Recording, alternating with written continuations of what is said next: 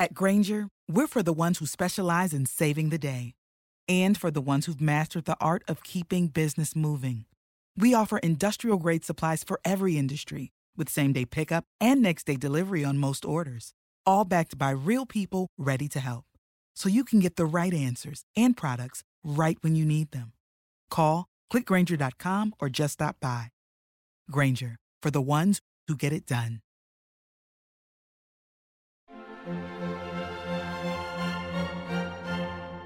Welcome to the Disney Wedding Podcast, brought to you by Carrie Hayward's Fairy Tale Weddings Guide, the only guidebook and bridal organizer tailored exclusively to Disney's fairy tale weddings at Walt Disney World. I'm Carrie Hayward, and each week I feature a different aspect of Disney weddings, from the latest news, information, and money-saving tips, to interviews with wedding vendors and real Disney brides and grooms. I also cover honeymoons, anniversaries, and engagements at the Disney parks and resorts. Join me now as the Disney Wedding Podcast celebrates romance at Disney destinations. Today on the Disney Wedding Podcast, I am speaking with Disney bride Allison Antich about her wedding at the Wedding Pavilion with a reception at Animal Kingdom. I thought you guys would be interested to hear how she chose these locations and how she planned everything and how it all turned out. So welcome, Allison. Hi, thanks for having me. Thanks so much for being on the show today. I would love to start at the very beginning and find out how you and your fiance decided that you wanted to have your wedding at Disney. It's always been a dream of mine to get married there, so it's kind of like a no-brainer. As soon as I got engaged, everyone kind of automatically knew that Disney was going to happen for my wedding. That's great. So your friends and family were probably not that surprised when they found out where the wedding was going to be. Were your fiance's friends and family surprised? No, they were all really excited. No one was surprised. Like I said, everyone kind of already knew that's where it was going to be. That's wonderful. How many guests did you invite, and how many were able to make the trip? We invited, I think, close to 80, and we had about 50 show up, so it was a lot more than I ever expected to come. Oh, that's great. Did you set up a room block for your guests? No, we just listed some hotels in different price ranges and just pretty much let everyone decide where they wanted to stay. And then how did that work? Did you provide transportation? Like, was it hard because everybody was staying in different places, or? Well, for the most part, everyone stayed at the Grand Floridian, but we had two different sets of families that stayed in two different hotels. But we all just kind of met up, and it wasn't really too hard. They would just use the Disney transportation. So. Okay, great. Now, how did you choose the day of the week and time of day for your wedding? I'm a teacher, so I knew I wanted it to be during the summer, and I guess my mom did some research and she found out that it was cheaper to do it on like a Wednesday. So that's kind of how that date came about. And it just happened to be available. So. Oh, fantastic. Now, how did you choose your ceremony and reception venues? The ceremony was easy. Every time I would be on the monorail and I drive past the Wedding Pavilion, I just always knew that that's where I wanted to get married. And the reception, I knew I wanted to have it in the park, but I know that they can't start setting up till maybe like an hour after the park closes.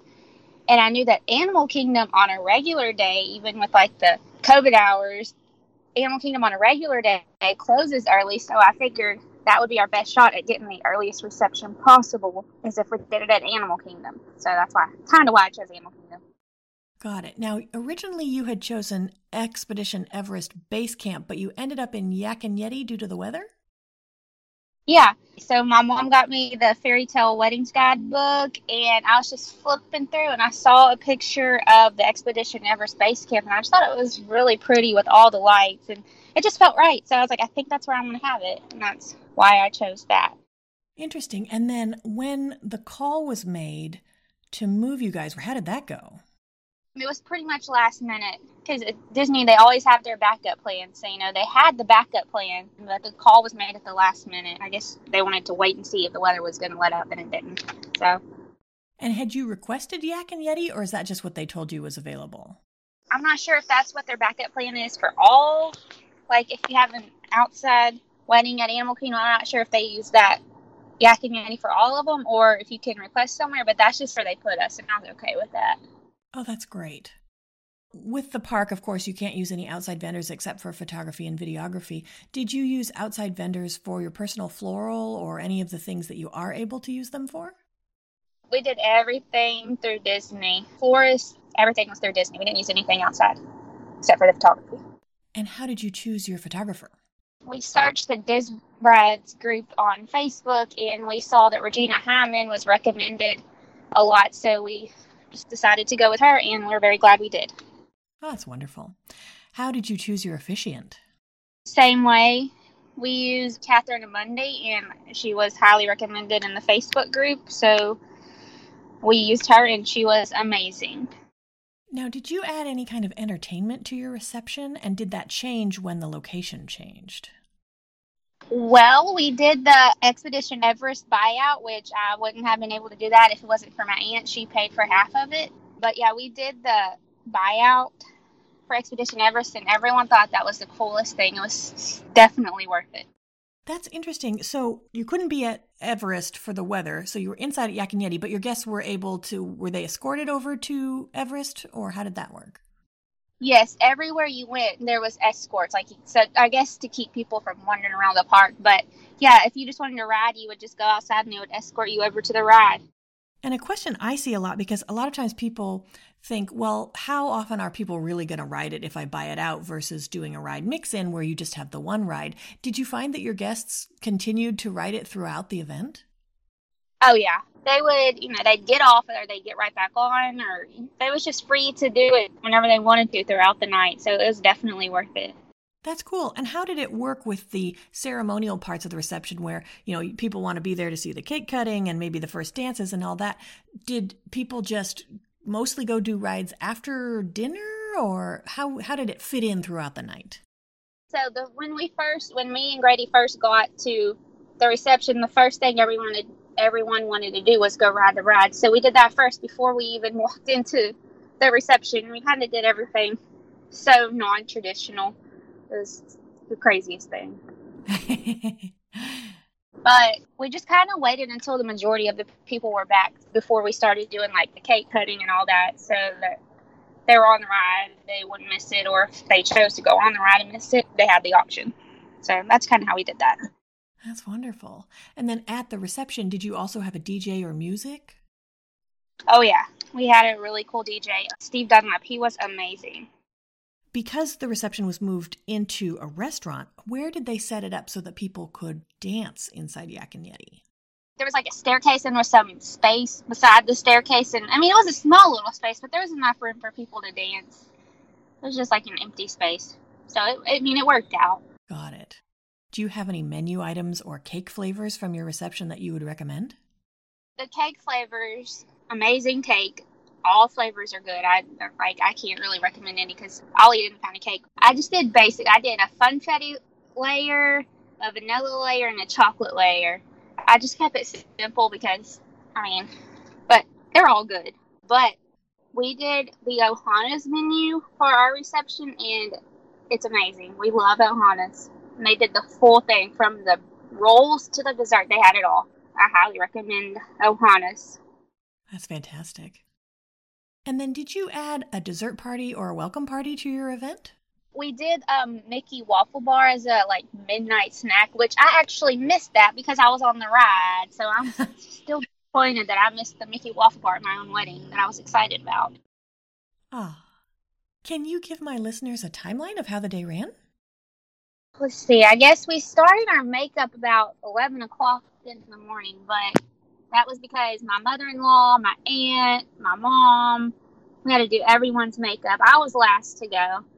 And we started hair around that time too. And then once everyone was done, we did our pictures, and then we did some pictures. We actually had to go to a different hotel to get ready due to COVID and their strict rules. So that was the only way we could get a photographer to come in and take our pictures while we were getting ready.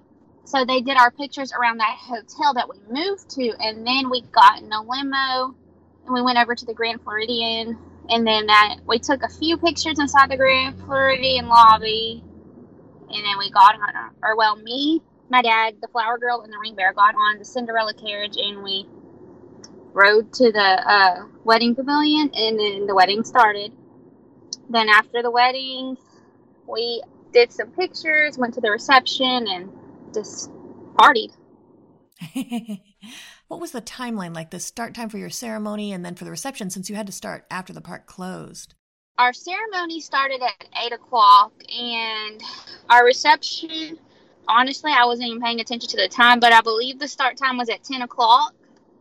And we were supposed to have it till like 2 or 3 in the morning, but we were done by like 1. Like, we were ready to go. So we actually ended it early. Oh, interesting. Okay. What ended up being the most important aspects of the event? Maybe 3 things that you focused most of your attention or your budget on. Well, the one thing that I was like really concerned about was the music. Like, I had this vision and I wanted it to be perfect, and like the music was like one thing that I really was not willing to there was no room for mistakes with the music for me. Like, I just felt like music would make it or break it. It was just really important to me. How did you ensure that that happened? Well, I had to be a little bit old school, and I had to burn it on a CD and give the CD to the people that do the music at the wedding pavilion, just so I could make sure that it went the right way. I see. I wasn't really like typical brides. Like, typical brides will say their dress, their shoes. My thing was, people were traveling all the way to Florida. We live in Texas. Almost all my family lives in Texas. And my husband's family lives in Texas. So everyone is traveling to Florida. My thing is I wanted everyone to be comfortable. So when people would say, can I wear this? Yes, be comfortable. You've been walking around the parks all week. I want y'all to be comfortable. I don't care what you wear. And it was the same way with the bridesmaids. I wanted my bridesmaids to be comfortable. I didn't care what dress they wore, as long as it was I wanted them to be matching, but I didn't care what dress they had picked out, as long as it was in my color. I let them decide. I wanted them all to be comfortable and feel good. So that's kind of one thing that was important to me, that everyone was comfortable. That's wonderful. Were there aspects that were less important where you saved some money or your effort? I would say the invitations. I mean, I did want them to look nice, but at the same time, I just felt like there were other things that I needed to focus my time on. Right. And for the floral and decor, did you have a theme? Was it themed toward Animal Kingdom or a movie or rides at Disney? No, my floral just kind of went with my wedding colors. Just kept it simple. Got it. And then how did you communicate with Disney about what you wanted for your floral and decor? Email. They sent me like 3 different pictures of a setup with different linens and different flowers, and I had to choose and go through and pick the best setup that I liked. That's a pretty simple process. That's great. What ended up being your favorite memory of your wedding day? There's at least 2 that I can't decide.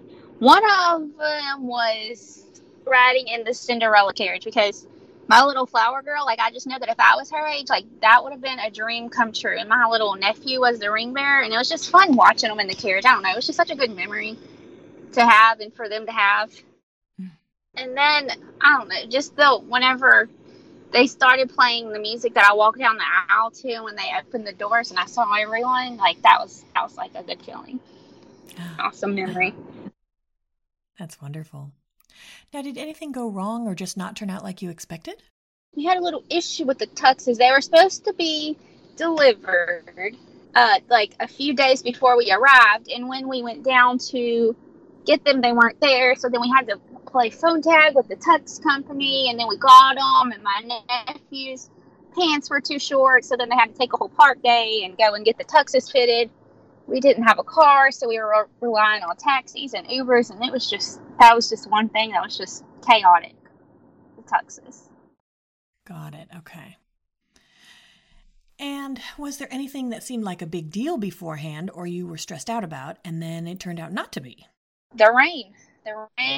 I kept looking all week long. I would look at future radars, and all I saw was rain, and I just kept stressing about it. And then the day of the wedding, I was like, you know what?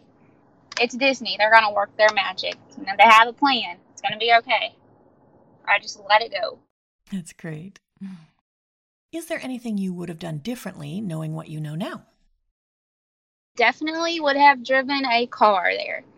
We did not have a car, because we flew. And I think that if you're going to get married at Disney World, you want your own car so that you can run last minute errands and you don't have to spend money on a taxi or an Uber because it adds up fast. That's a really great tip. Do you have any other tips or advice for future couples? Don't stress. It's Disney. They'll work their magic, and just do your Disney wedding if it's what you dreamed of, and do what you want. You won't regret it. That's fantastic. Well, Allison, I appreciate your taking the time to chat with me today. I think you've offered a lot of great tips for anyone who's interested in having a wedding pavilion or Animal Kingdom wedding, and I appreciate your taking the time. Thanks for having me. I enjoyed it.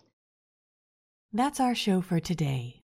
I'm your host, Carrie Hayward, inviting you to join me again next week for another episode of the Disney Wedding Podcast.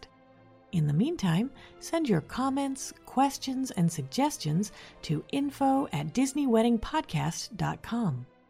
Past shows are available in iTunes and on the show site, DisneyWeddingPodcast.com.